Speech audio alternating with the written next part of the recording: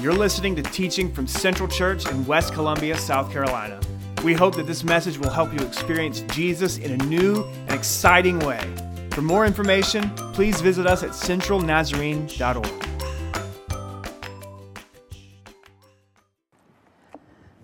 We're going to be on a theme called Let Earth Receive Her King. I'll read you a passage of Scripture. It comes out of the book of Isaiah. Isaiah, the Prince of Prophets. Beautiful words, especially at Advent. Isaiah 64. It's a little bit lengthy passage, but I'm going to read it.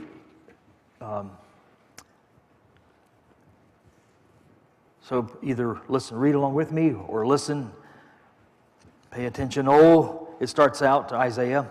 Oh, that you would rend the heavens and come down, and that the mountains would tremble before you. As when fire sets twigs ablaze and causes water to boil. Come down and make your name known to your enemies and cause the nations to quake before you. For when you did awesome things that we did not expect, you came down and the mountains trembled before you. Since ancient times, no one has heard, nor ear has perceived, no eye has seen any God beside you, who acts on behalf of those who wait for Him. You come to help those who gladly do right, who remember your ways. But when we continue to sin against them, you are angry. How then can we be saved? All of us have become like one who is unclean, and all our righteousness acts are like filthy rags. We are shriveled up like a dry leaf, and like the wind, our sins swept us away. No one calls on your name or strives to lay hold of you.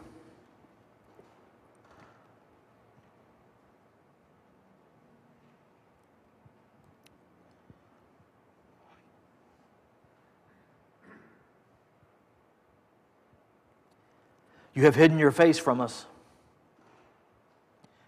and have given us over to our sins.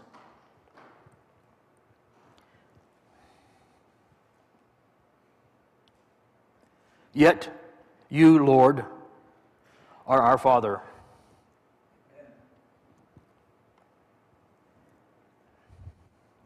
You are the clay and we are the potter. We are the clay, you are the potter. We are all the works of your hand.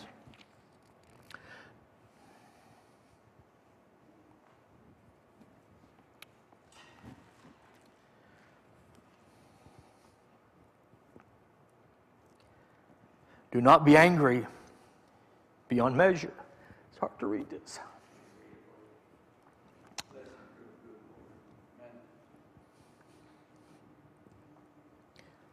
Do not be angry beyond measure, Lord. Do not remember our sins forever. Oh, look upon us, we pray.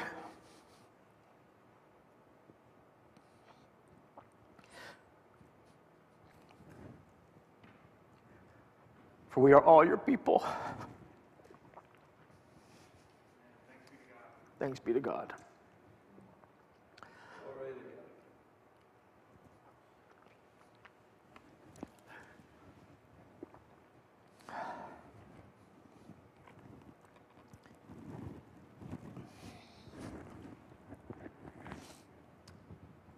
You know, so many of our brothers and sisters throughout history have experienced very dark times, times beyond compare, times that defy description. And that song, In the Bleak Midwinter, kind of captures the idea. It's cold and snow and wind-swept plains and just bitterness.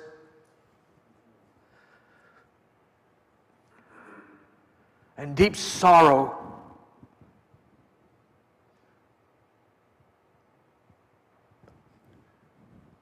Words fail to try to capture it, to try to describe it. And my life has been very blessed, and I'm well aware of it. But some have experienced such horrific things, such tragic things. Were it not for the grace of the Lord, faith stomping out kinds of things.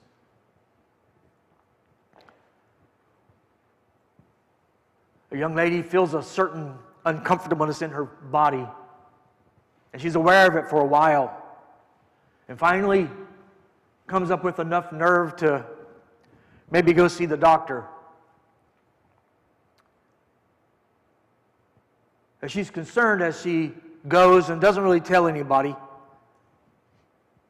Maybe her closest associate, maybe a spouse, maybe a mom. But her spirit's troubled as she goes. The doctor, she does what she is trained to do. She does the necessary exams. She has a very stoic look on her face. She don't know how to say it.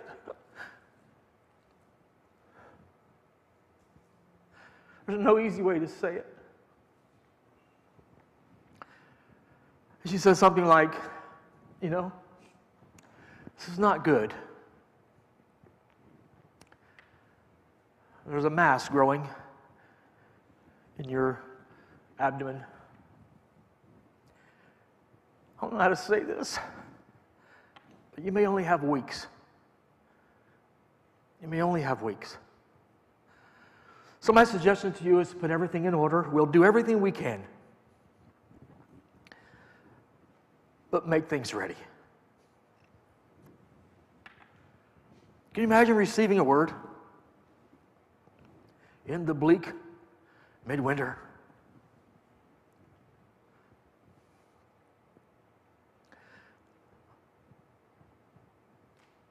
The wife is working in the kitchen and making preparation on a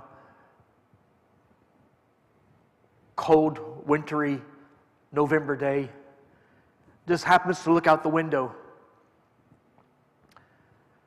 And just in that moment, she sees her husband kind of grab his chest.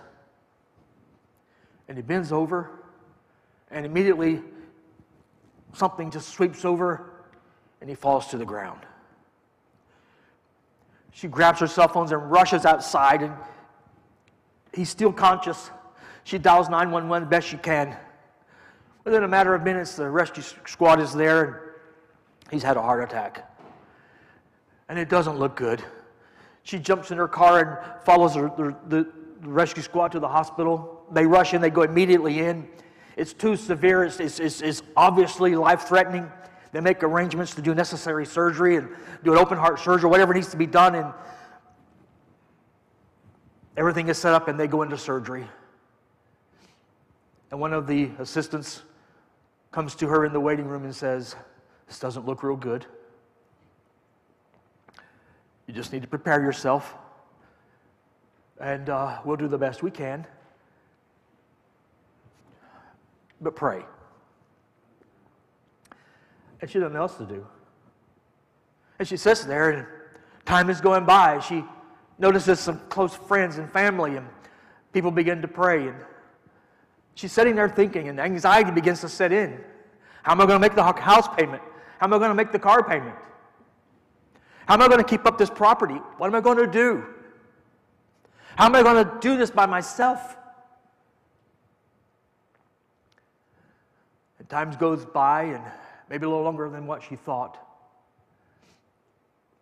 And it didn't look good. Isaiah is writing about a time when things didn't look good. The people of Israel had been carried away into Babylonian captivity. And they had spent 70 years there. About the time of an average person's life. Some had died in captivity. But while they were alive, they shared the hopes and the dreams with their children and their children's children, in hope that someday exile will be over. Someday this winter will pass. Someday spring will come again. It's called Judea. It's a beautiful place. There's olive trees. And there's grapevines that just been there for years and years, and your great-great-great-grandfather planted. It's a beautiful place. There's a temple there, or there was a temple there. Our home might still be there. It was a beautiful place on the slopes of Judea. Hope someday you'll get to see it. And after 70 years, as they've been told those stories, they were allowed to leave and go back to Judea. And they thought they were looking forward to a great homecoming. It was going to be a great celebration. It was a time to rejoice. Rejoice, rejoice. We're going home. Going home. That's almost always a good experience. As the little saying says, wherever I wander, wherever I roam, wherever I go, there's no place like home. Amen. And they make their way through the wilderness, and they come into Judea. And they walk up the gravel road to what used to be home. It's just rubble there. It's been torn down. The grapevines have been burnt. The olive trees have been chopped down. The dreams and the visions of what they once knew, it's not there anymore. And they've been in exile for 40 years. They've buried some of their parents there. Some of them have dug up the bones from their parents and their grandparents and bringing them back home. That's what Isaiah is trying to describe. So the people of Judah, the older ones cry. They cry. Some who make their way onto Jerusalem to see what might be left of the temple. The temple has been torn down, left in ruins. And they weep and they cry. And that's where this comes from. Lord, where are you at? Why have you forsaken us? Oh, that you would come down from the heavens. This is your temple. This is your house. We are your people. Why this ruin? Why is this happening to us? Why is my life such a mess? And they begin to cry out. And something that we don't know much about, they begin to pour out lamentation before God and asking Him why. See, we don't know hardly anything about that. Not in church. Church is celebration. But for the people of God who have faced and experienced many dreadful things, many throughout history have poured out lamentation before the Lord. And cry out, Lord, where are you at? It's kind of like when Jesus cried on the cross, my God, why have you forsaken me? And we know that He has not forsaken. Sometimes it seems like maybe God has forsaken. I don't know what all you are experiencing right now or what you have experienced in your life. And sometimes it feels like, God, what are you doing? Where are you at? Why are you not near me? Why is this happening to me? And there's always an enemy that slips in that moment and says, oh yeah, where has he gone? Why has he forsaken you? Why is this happening to you? So much for serving him.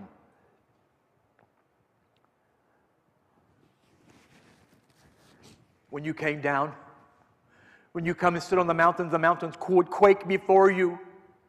The temple would fill with the glory of your presence, and the smoke would fill the place, and people would have to run away and hide, and you would speak, and nations and seas would split, and you would drown the horses and the chariots of our enemies in the sea. Lord, what about those days? What about the good old days when the renown of God was great and the nations would fear before the Lord? What about those days, the good old days, Lord, when the glory would fall, when people would shout and sing, and churches were full of singing? What about those days, Lord? You want those days?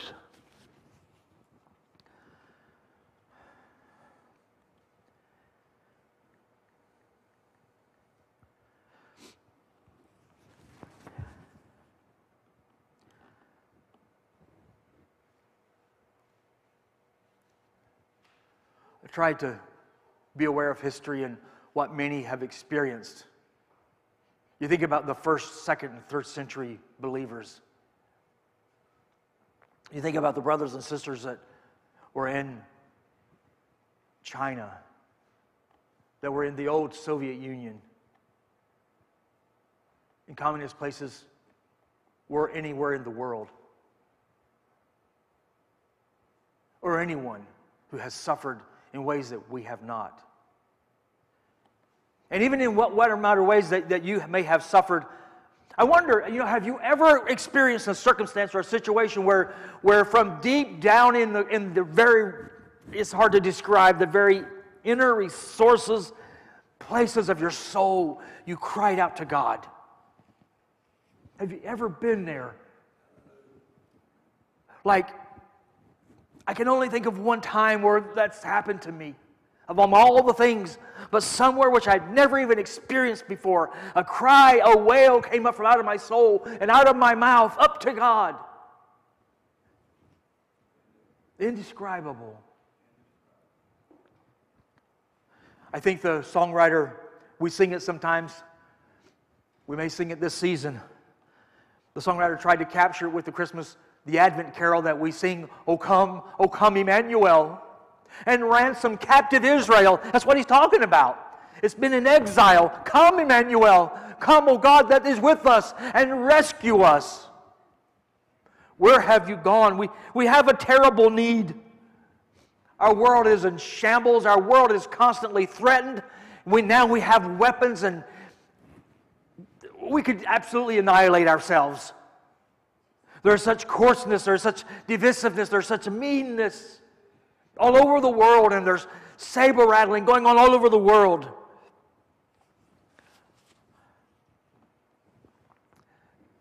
We're at the end of our rope. We can't fix this.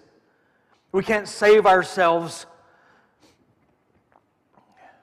In the text, they make this confession. See, sometimes the things that happen to us that can be very, very deeply breaking, soul-crushing, or have nothing to do with what we have done. Sometimes we experience the consequences of the sins of others, which is one of the most horrific things about sin, is that it doesn't just fall on you, it falls on everyone around you. See, that's just horrible. That in and of itself should be enough to help us to walk straight. Because sin is not private. It breaks all around. It breaks the person, and it breaks those that are anywhere near. Everyone pays a consequence. And we know very much about a private sin. We know very much about private confession. We're trained in that way. We don't know a whole lot about communal confession. We don't know a whole lot about community confession. But that's what's being expressed in this text. For we, the prophet says, we have sinned. We have sinned. See, we are prophets. We are prophets and we are priests, and we represent the country. We represent the church. We represent God to one another, and one another to God. We have transgressed, they said.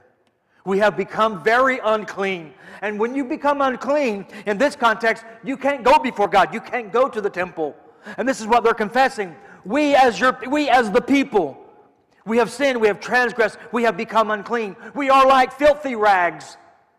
And I don't mean this in any kind of disparaging way. I really don't. It's not in my heart. I only mean it as a way to describe. But if you've ever been around someone who has been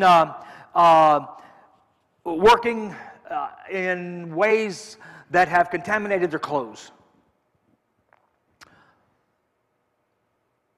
and you maybe you have crawled underneath your house or something along that line, and maybe you had to crawl through a sewage line. There's the only way to get to the point where you needed to fix the place. And when you come out, your very clothes, you have to get out of them right away because they just are filled with a stench. He describes their sin like that. Our sin and our undoing is like filthy rags. The things that we have done, they're like filthy rags. And he goes to another metaphor, another word picture. We're like crumpled up leaves. A crumbled up leaf that is just driven by the wind. So there's this deep confession and admittance of their own guilt. That's why I wanted to say sometimes the things that happen to us, we bring on ourselves by stupid choices, by stupid choices, by not listening to wisdom, by not listening to the promptings of the Spirit of God, by not paying attention to the Word of the Lord. So we bring difficult things into our life simply because we're hard-hearted and stubborn and want our own way. But sometimes it happens because of what other people have done. But in this case, they're confessing their own sin. And sometimes lamentation has both. A lamentation and a cry out to God coupled with a confession of our own failure. They generally go together. So even though the situation is bad, the sin has been confessed, there's this beautiful expression that gives us hope. This beautiful expression that is in verse 8 of this chapter 64, and it is a phrase that sometimes we express it like this, but God. It's a beautiful word. We have a hopeless situation. We really have a hopeless situation. We are kind of hopeless people. We continually blunder and fall and stumble, and we get it wrong. And sometimes we're like filthy rags, and sometimes we're about as effective as crumbled up leaves. But God. They return home. Their homes are destroyed. The temple is destroyed. Their vineyards are destroyed. The olive trees are cut down. It's a barren wasteland. And the prophet speaks, describing to us the heart of the people. God has an answer. It says this, I love it. Isaiah says, yet. In spite of all this stuff, in spite of all this darkness, in spite of all this gloom, in spite of all of our failure, in spite of our shortcomings, so that it's like filthy rags and crumbled up leaves, yet. I know that should make somebody shout. Yet. We're a mess, but now, nevertheless, in spite of these things,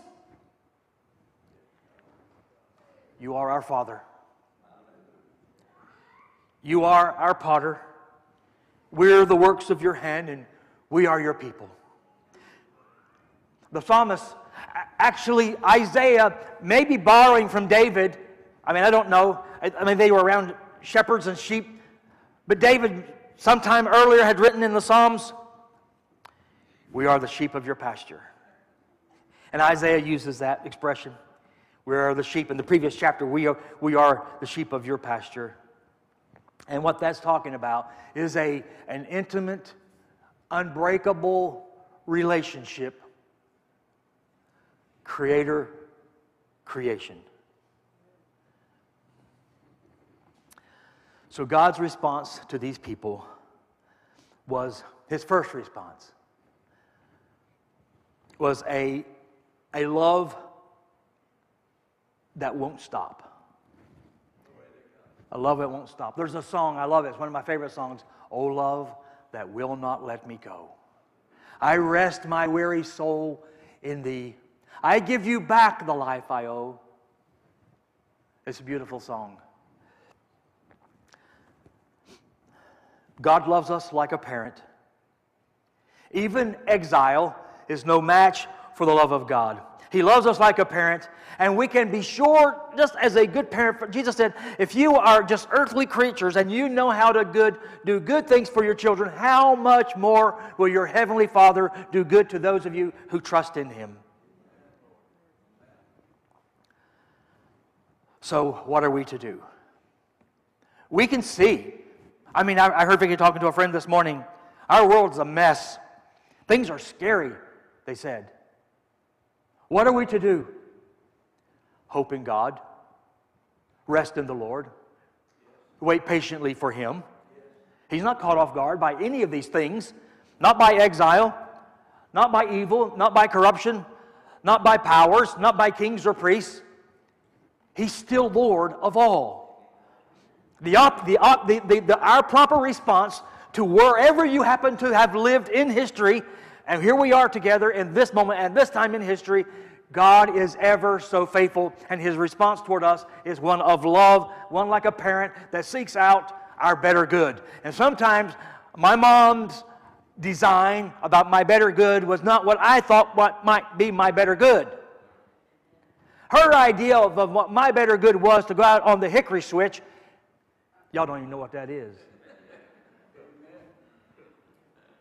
or send me out to get my own hickory switch. And I got smart aleck one time and I brought her one about that big. That was a mistake. She went and got one about like this big. She said, oh, you want to play that game too? Can go there. Yeah, and we went round and round. It wasn't a dance either. Sometimes the parent,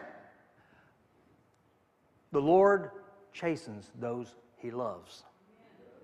I read a story, a pastor was writing this story, and he tells about how that he took his kid to Toys R Us. Now, that was back when Toys R Us was still in operation.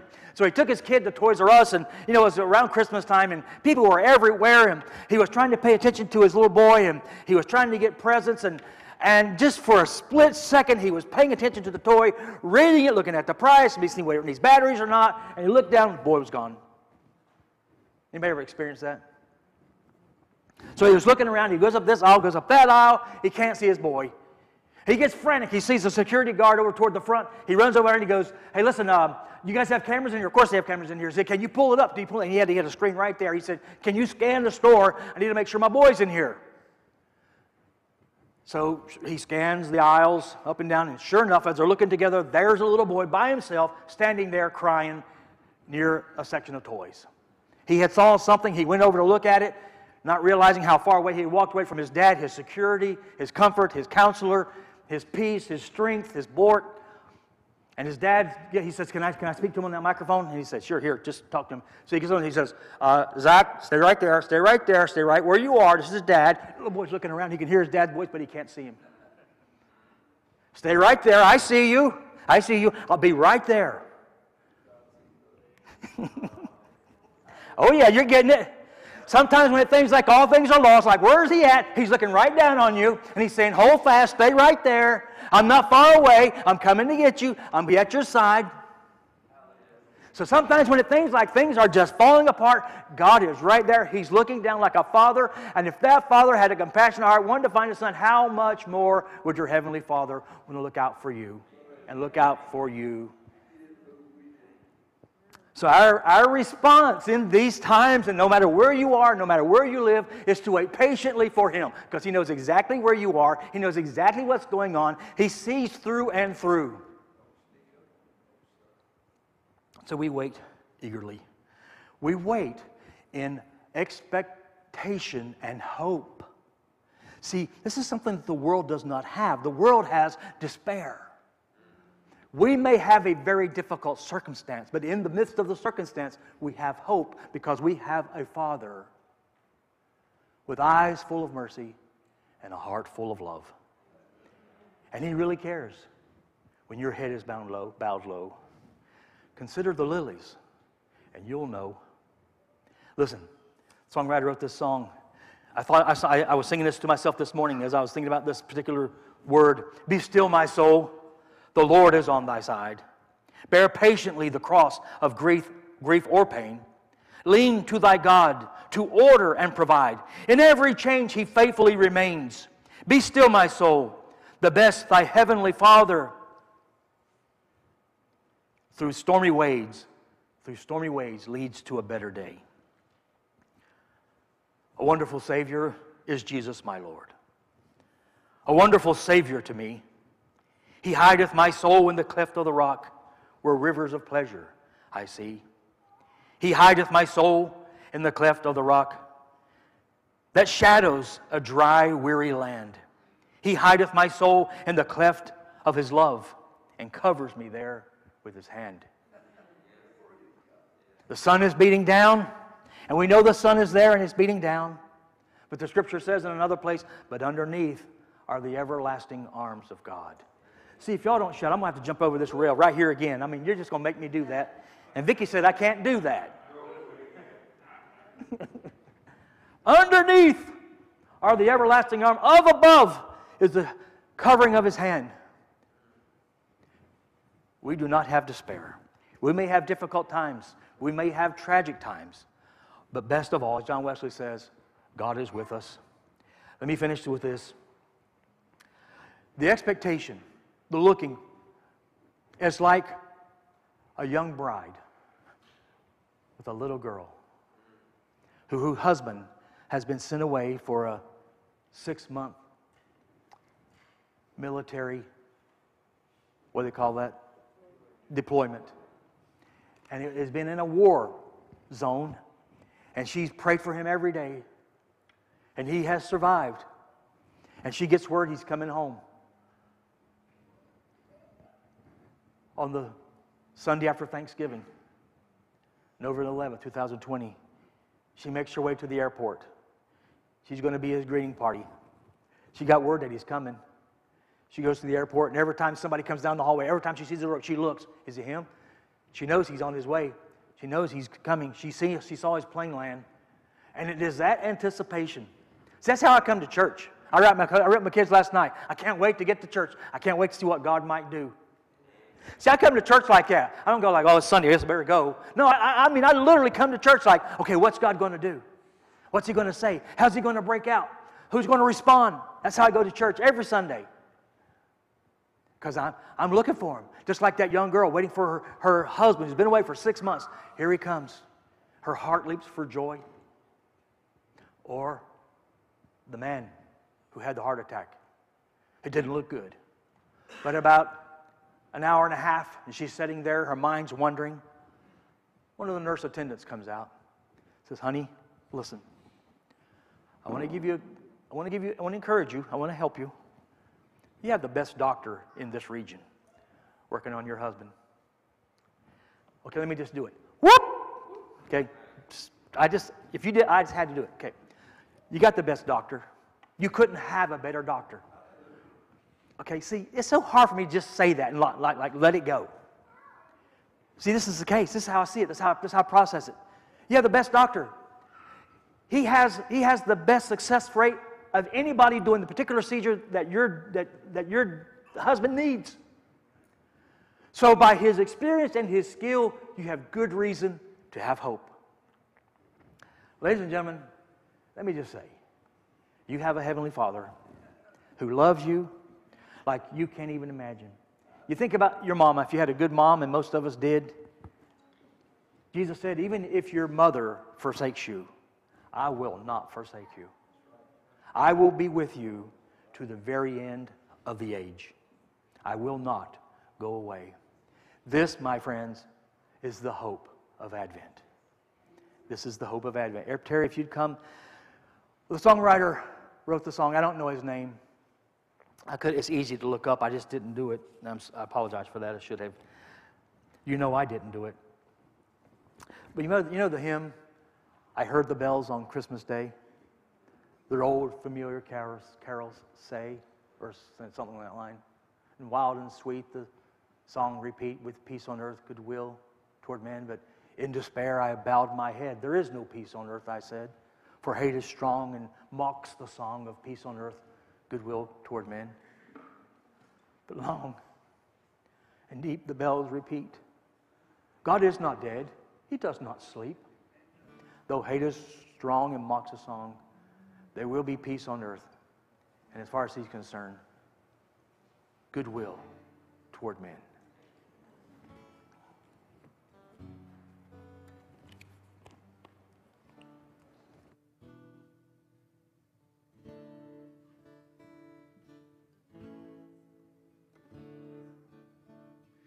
I heard the bells on Christmas Day, their old familiar carols play, and wild and sweet the words repeat of peace on earth, goodwill to men. I thought how as the day had come, the belfries of all Christendom had rolled along the unbroken song of peace on earth, goodwill to men. And in despair I bowed my head. There is no peace on earth, I said, For hate is strong and mocks the song of peace on earth, goodwill to men. Then pealed the bells more loud and deep, God is not dead, nor doth he sleep. The wrong shall fail, the right prevail, with peace on earth, goodwill to men. Until ringing, singing on its way, the world revolved from night to day. A voice, a chime, a chant sublime of peace on earth, goodwill to men. Of peace on earth, goodwill to men. Of peace on earth, goodwill to men. Stand. Lord, you are our Father. You are the potter, we are the clay. We are your people, the sheep of your pasture. May our eyes always be fixed on you, no matter what breaks around us, even if we ourselves find ourselves broken. You are the mender of broken hearts. You are the one that lifts up the spirit. You are the one that heals the body. So we bless your name, and we go from this place, but never from your presence, because that is your promise. We go with that with great joy in Jesus' name. Amen. The Lord be with you.